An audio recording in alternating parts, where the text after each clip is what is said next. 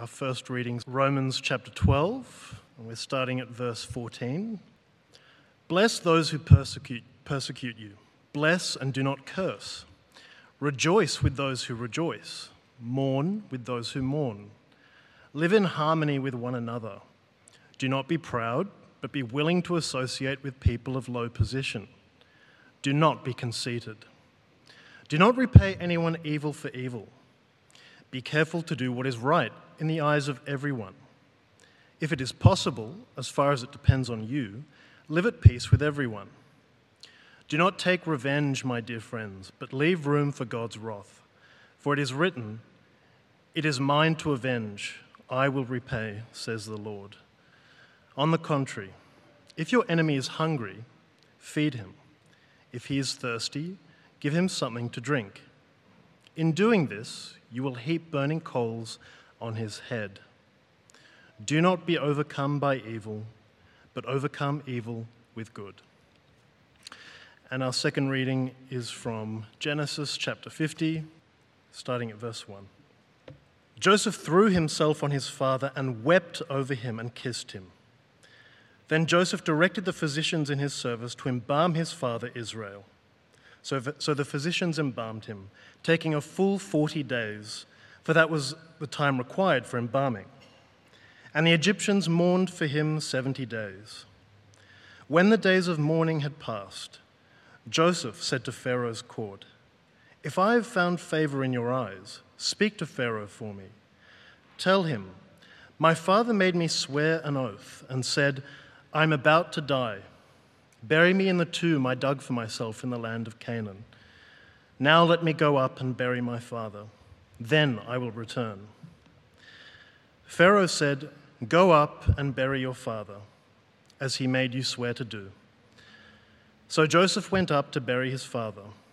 All Pharaoh's officials accompanied him, the dignitaries of his court and all the dignitaries of Egypt, besides all the members of Joseph's household and his brothers and those belonging to his father's household. Only their children and their flocks and herds were left in Goshen. Chariots and horsemen also went up with him. It was a very large company. When they reached the threshing floor of Atad near the Jordan, they lamented loudly and bitterly. And there Joseph observed a 7-day period of mourning for his father. When the Canaanites who lived there saw the mourning at the threshing floor of Atad, they said, 'The Egyptians are holding a solemn ceremony of mourning.' That is why that place near the Jordan is called Abel Mizraim. So Jacob's sons did as he had commanded them. They carried him to the land of Canaan and buried him in the cave in the field of Machpelah near Mamre, which Abraham had bought along with the field as a burial place from Ephron the Hittite. After burying his father, Joseph returned to Egypt together with his brothers and all the others who had gone with him to bury his father. When Joseph's brothers saw that their father was dead, they said, 'What if Joseph holds a grudge against us and pays us back for all the wrongs we did to him?' So they sent word to Joseph, saying, 'Your father left these instructions before he died. This is what you are to say to Joseph. I ask you to forgive your brothers their sins, the sins and the wrongs they committed in treating you so badly. Now please forgive the sins of the servants of the God of your father.' When their message came to him, Joseph wept. His brothers then came and threw themselves down before him. 'We are your slaves,' they said. But Joseph said to them, 'Don't be afraid. Am I in the place of God? You intended to harm me, but God intended it for good, to accomplish what is now being done, the saving of many lives. So then, don't be afraid. I will provide for you and your children.' And he reassured them and spoke kindly to them. Joseph stayed in Egypt, along with all his father's family. He lived 110 years and saw the third generation of Ephraim's children. Also the children of Machir, son of Manasseh, were placed at birth on Joseph's knees. Then Joseph said to his brothers, 'I am about to die, but God will surely come to your aid and take you up out of this land, to the land he promised on oath to Abraham, Isaac, and Jacob. And Joseph made the Israelites swear an oath and said, God will surely come to your aid, and then you must carry my bones up from this place. So Joseph died at the age of 110, and after they embalmed him, he was placed in a coffin in Egypt. This is the word of the Lord. Thanks be to God. Our teaching theme for 2024 is the hand of God in our world and in our lives. And so for the past 3 weeks, we've been looking at the hand of God in the life of Joseph. And as Tom said a moment ago, we start a series next week, 4 weeks, where Tom will show us God's hand in the life of Daniel and of the kings that he served under, which, as he said a moment ago, will be completed at Rivendell, so make sure you register for that. And we'll keep exploring the theme in 2024. Shall I pray? Let me pray. Father, we say with the psalmist, show me the wonders of your great love. Show them to me, you who save by your right hand. So save us now. Show us your hand tonight. Show us Jesus Christ, in whose name we pray. Amen. I don't know about you, but I think hands are beautiful. No? They're beautiful. Miraculous, even. I don't care what the scientists say. Sir Isaac Newton said, in the absence of any other proof, the thumb alone would convince me of God's existence. This too is Dr. Graham Hughes' testimony. He can tell you about that later. The hand, designed by God, we believe, for a reason, to touch, to grasp, to hold, to create, to express, to act, to communicate. But an obvious question for me is, does God have hands, as Michelangelo drew in the Sistine Chapel? So 3 points to make today. It's not on your outlines, but you could write these down if you're taking notes. 1, God's hands. 2, in Joseph's life. And thirdly, in our own lives. God's hands in Joseph's and in our lives. So my first point is God's hands. God the Father does not have, of course, God the Father does not have hands, despite the claim made in The Simpsons that God alone has 5 digits. And it turns out in The Simpsons, I Googled it, so does Jesus. Interesting nod.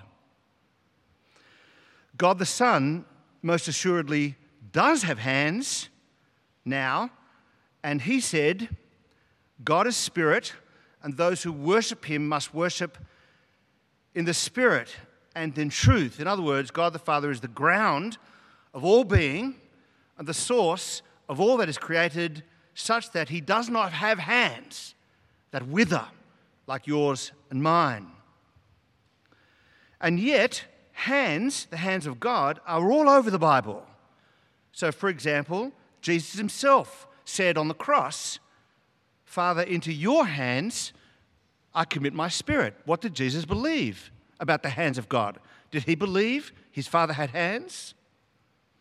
Jesus believed that God the Father, his Father, had strong hands. You could say a safe pair of hands, hands that led him through death to the other side, to resurrection, and of course he'll lead us in him to the same place. Since God the Father doesn't have tendons and bones and flesh, his hands then are surely a metaphor in the Bible for God's presence, his creativity, his activity, his care, and his power. His creativity, his activity, his care, and his power. God then has hands. He has ability to create, to grasp, and to hold you, to guide, to reveal, to act, to judge, and to save. Is it any wonder the psalmist said to God, your arm is endowed with power, your hand is strong. In other words, God is active in our world and he shows himself present in our lives. God's hands are used in the Bible to create and sustain. For example, Isaiah 45, God says, it is I who made the earth and created mankind on it. My own hands, says God, stretched out the heavens. Right? He's got the whole world in his hands. God's hands are used in the Bible to not just create and sustain, but to guide and protect. Example, Psalm 139, if I rise on the wings of the dawn, if I settle on the far side of the sea, even there your right hand will guide, your hand will guide me, your right hand will hold me fast. God's hands are used to rescue and deliver. Deuteronomy 5, to Israel, remember that you were slaves in Egypt and that the Lord your God brought you out of there with a mighty hand and an outstretched arm. They're used also in judgment. For example, Exodus 9 on Egypt. This is what the Lord says to Pharaoh, king of Egypt, let my people go. If you refuse to let them go, the hand of the Lord will bring a terrible plague on your livestock and your field. His hands in judgment. We'll find that out during the series in Daniel as God's hand appears on the wall scribing judgment for a Babylonian king. Right? You've been weighed in the scales and found wanting. That's Rembrandt, by the way. God's hands are used to describe his presence in a life. The psalmist says, you make known to me the path of life. You will fill me with joy in your presence, with eternal pleasures at your right hand. And famously in Psalm 63, because you, God, are my help, I sing. In the shadow of your wings, I cling to you. Your right hand upholds me. Is it any wonder that the psalmist also says, for you make me glad by your deeds, Lord. I sing for joy at what your hands have done. That's why this church can't stop singing.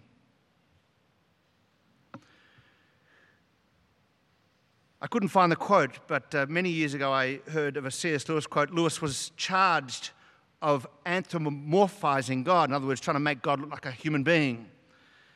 And they laughed at him at the concept that God might have hands, to which Lewis replied, of course God has hands, not mere paws, like the rest of us. Something of Simpsons in that idea. But what happens when it's hard to detect his hand? So we're going to look at God's hand in Joseph's life. The story of Joseph is a chaotic one and important for anyone who's asked questions about deeper order, the hand of God in the world, and where those hands lead. Joseph's life, as we've been establishing, is messy, is abused by his brothers, displaced, thrown into a pit, sold to slavery, believed to be dead, accused of sexual assault in Egypt, and left to rot in prison. By the way, everyone's pain is their own pain. You can't minimize it by perspective. But gosh, wow. And yet, in all of this is two tracks, as we looked at 2 weeks ago. There's a God track in it. He becomes Prime Minister of Egypt, and in doing so saves many lives, including the life of his family. So how does God do it? How are his hands involved? And the hint is, by the way, it will involve slow cooking. Slow cooking. Joseph's life, I think, could be summed up by that quote from Spurgeon from 2 weeks ago. God is too good to be unkind, too wise to be mistaken. And when we cannot trace his hand, that's Joseph, what's going on here? Might be you, what's going on here? When we cannot trace his hand, we must trust his heart.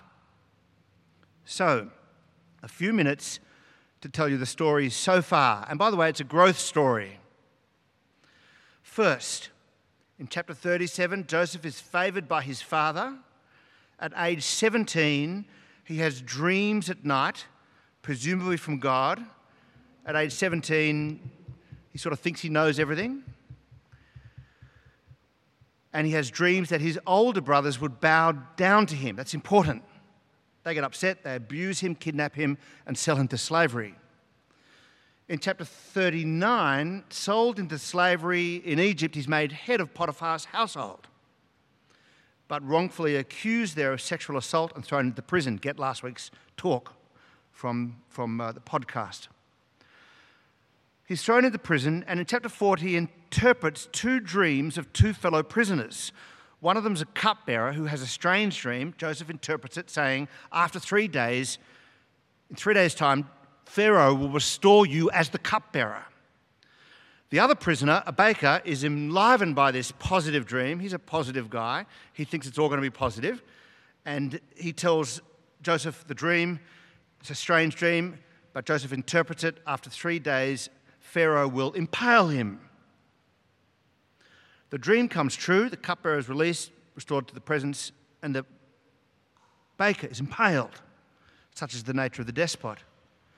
But Joseph's plea to the cupbearer to be remembered, to be noticed, falls on deaf ears. 40 verse 23, which simply told the cupbearer forgets him. So he languishes there for another 3 years, when in chapter 41, Pharaoh himself, the king of Egypt, has two dreams that are similar.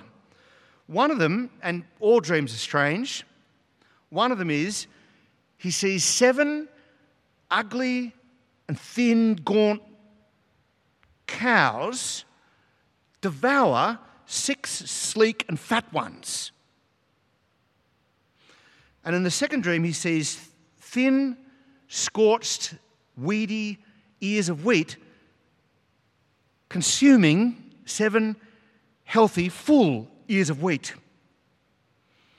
God gives Daniel the interpretation of the dream. He says they're the same dream, and it's simple. There'll be 7 years of plenty, sleek and fat cows, healthy and full ears of corn, which will be followed by 7 years of famine, which will swallow up the years of plenty. Daniel adds some sound advice. Make a provision. If you know things are going to be bad, space it out. Make a provision for the bad years in the good years. Any of you who've been in business knows that this is a good plan. Get ready, in other words. Pharaoh, impressed, puts Joseph in charge of all of Egypt without a reference or a, adequate job search. But, such is despotic rule. But it turns out to be a good one. Joseph collects enormous amounts of grain during the bad years, for the bad years, which eventually come to Egypt and indeed to Israel. In chapter 42, the famine comes to Israel, and you need to know this one piece of information. A new child has been born to Joseph's mother while Joseph is away, to Jacob, and his name is Benjamin. Jacob, the father, says to Joseph's brothers, the ones who abused Joseph, but not little Benjamin, I've heard there's grain down in Egypt, 42 verse 2, go down there, buy some for us, so that we may live and not die. So they go down to Egypt and they meet Joseph, their long-lost brother, the one they sold into slavery, the one they listened to crying out in a pit for his life, but they sold him off. But, and it's key, they didn't recognize Joseph. Joseph now looks like an Egyptian. I went to Ramesses on Friday. He looks like an Egyptian. They don't know what he looks like. And so chapter 42, verse 6, when Joseph's brothers arrived, they bowed down to him.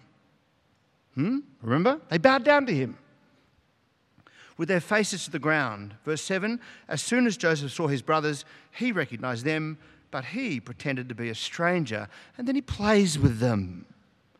There's some sense of poetic justice for the reader.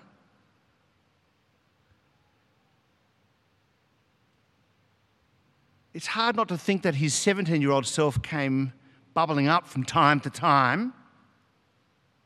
It's hard to know how to read Joseph's actions if you read the story. Read it on your own.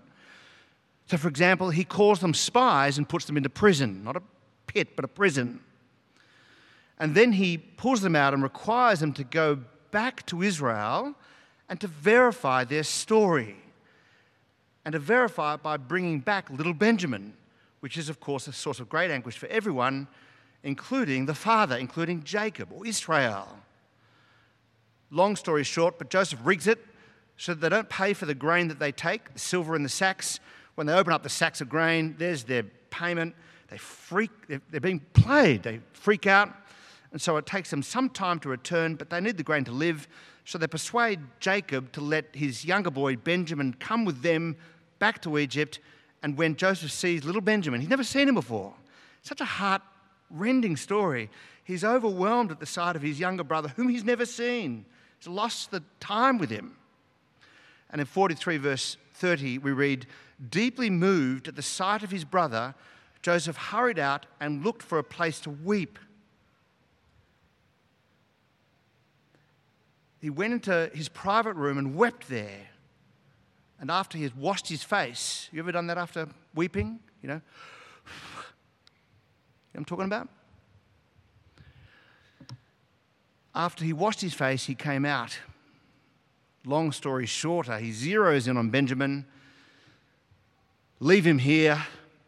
But Judah does what he hadn't done to Joseph all those years ago. He pleads for Benjamin's life by offering his own.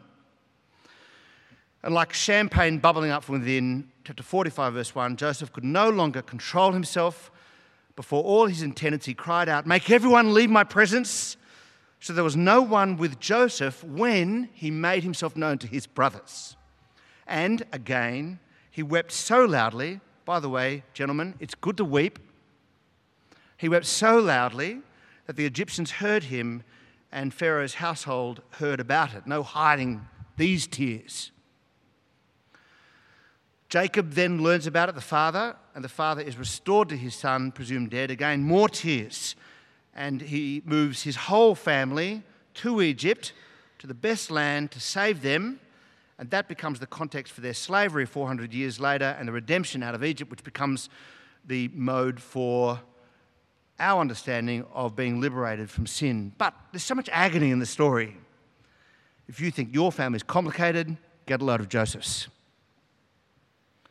The brothers, of course, know that they've got a problem with God. They heard the blood-curdling cries from the pit, and it's haunting them now. Chapter 42, verse 28, their hearts sank when they turned to each other trembling, and they said, "What is it that God has done to us?" And after Jacob dies, his brothers wonder, and I put it up here because it's important, what if Joseph holds a grudge? That would be natural and normal. I probably would. Would you? What if Joseph holds a grudge against us and pays us back for all the wrongs we did to him? We did lots of wrongs to him. Grudges are a way to feel the truth that someone has wronged you. It's one way. But Joseph doesn't hold a grudge, and it begs the question, how? And the answer is, he sees God's hand in it all, leading everything, all of it, somewhere to reconciliation and the saving of many lives. In other words, by going to God, not just sort of like peace, inner peace, by going to God, he gets above the fray. Where then can you see the hand of God in the life of Joseph? And the answer is, he's always there. You're going to hear that in a moment, aren't you? He's always there. In Potiphar's house, a slave. 39, verse 2. Just wanted to see if you were noticing. The Lord was with Joseph, such that he prospered. But, accused of assault, thrown into prison. 39, verse 20. While Joseph was there in prison, the Lord was with him. And he showed him kindness and granted him favor in the eyes of the prison warder. Later he says, God has made me fruitful in the land of my suffering. Isn't that incredible? God has made me fruitful in the land of my suffering. Somehow God was in it. Now, honestly, he'd prefer not to be a slave. He'd prefer not to be in prison in the same way that you'd prefer not to be going through that trial right now in body, mind, or estate. But God had something for him. And God's hand was guiding him. And he fears God. Chapter 42, verse 18. God gave him what was needed to resist the testing. God gave him the ability to interpret the dreams. God gave him administrative skills, like he's given you administrative skills. God gave him insight, how to run an empire. It would appear that God gave him patience and a level head, something his 17-year-old self did not have. There are some troubling things in his dealings. But in the end, he heads where God is heading, to reconciliation with his brothers and, more importantly, the renewal of the covenant that God made with his great-grandfather, Abraham, grandfather, Isaac, and his father, Jacob. Just very briefly, I want you to open up to Genesis 50, verse 19, 20, and 21, because Derek Kidner, who wrote a commentary on this, a very important commentary, calls this a threefold reply. And I want to see if you can learn from each of the three ways in which he responds to his brothers. The brothers say, hey, your dad's dead, but he's told you to forgive us. Who knows if that's true? But Joseph doesn't need his dead father's hand. He's already seen God's hand. And so he says, threefold response. One, Joseph said to them, don't be afraid, right? I bear no grudge. Don't be afraid. Am I in the place of God to judge you? It's God's place to judge, and I'm being in his place is a very bad idea. I don't get to judge you. Only God gets to judge you. I will not take the place of God, prosecuting my case as though I am judge, jury, and executioner. There is a place, of course, for speaking the truth, and Joseph does that.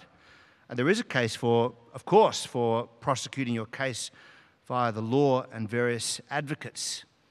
But standing in the place of God, I think this is very common in Australia right now. It's what happens in social media all the time, where we rise in judgment over everyone. Enough of it. We need to learn to live at peace, to trust God with our hurts and our hearts. We will not ever sit in the place of God. And so the desire to hurt others, we can let it go. Romans 13 says the same thing. Bless your enemies. Repay evil with good, because you know that God will sort it out. That's the first thing.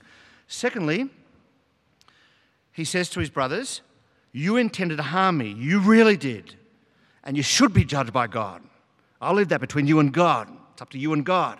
But I can see that God intended all of this for good, somehow, mysteriously, to accomplish what is now being done, the saving of many lives. We sang it a moment ago. Even when the enemy turns his hand for evil, how does it go? Even you turn it around for your good and your glory.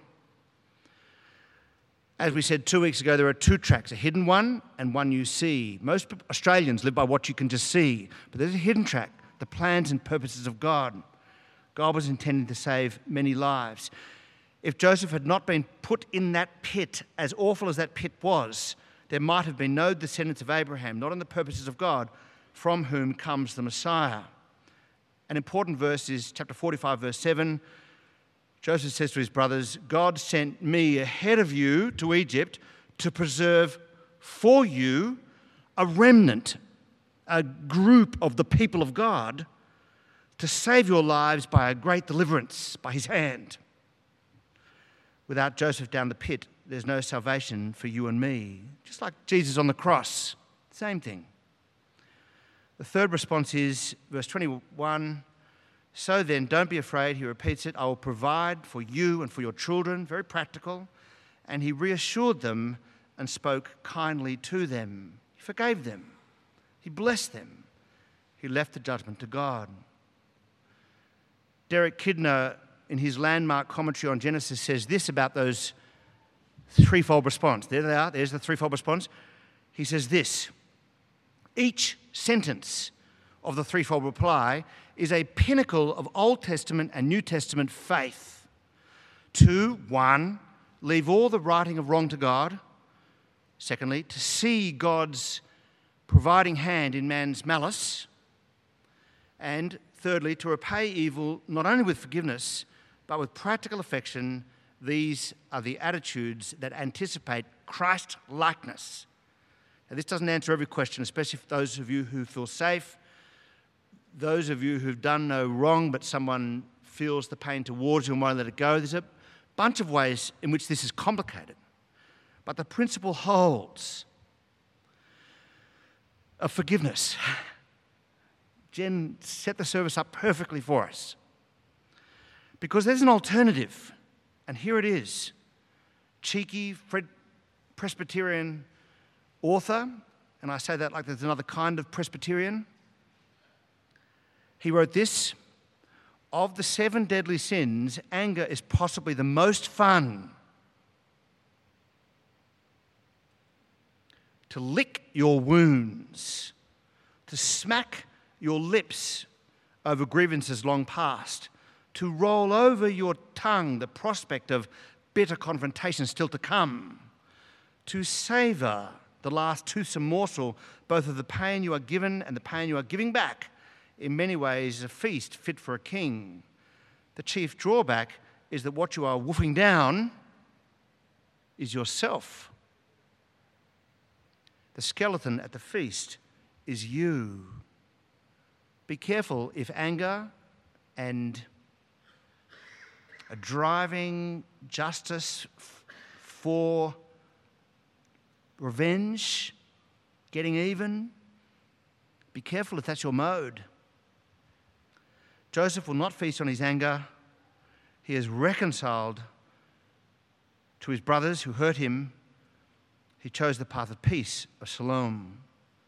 Which leads to the obvious question of God's hands in our own lives. Well, that's what 2024 is all about. Groups, community groups, worth putting a hand up for one of them already. That's in the Churchill links. And in our teaching in 2024, the year of the hand of God.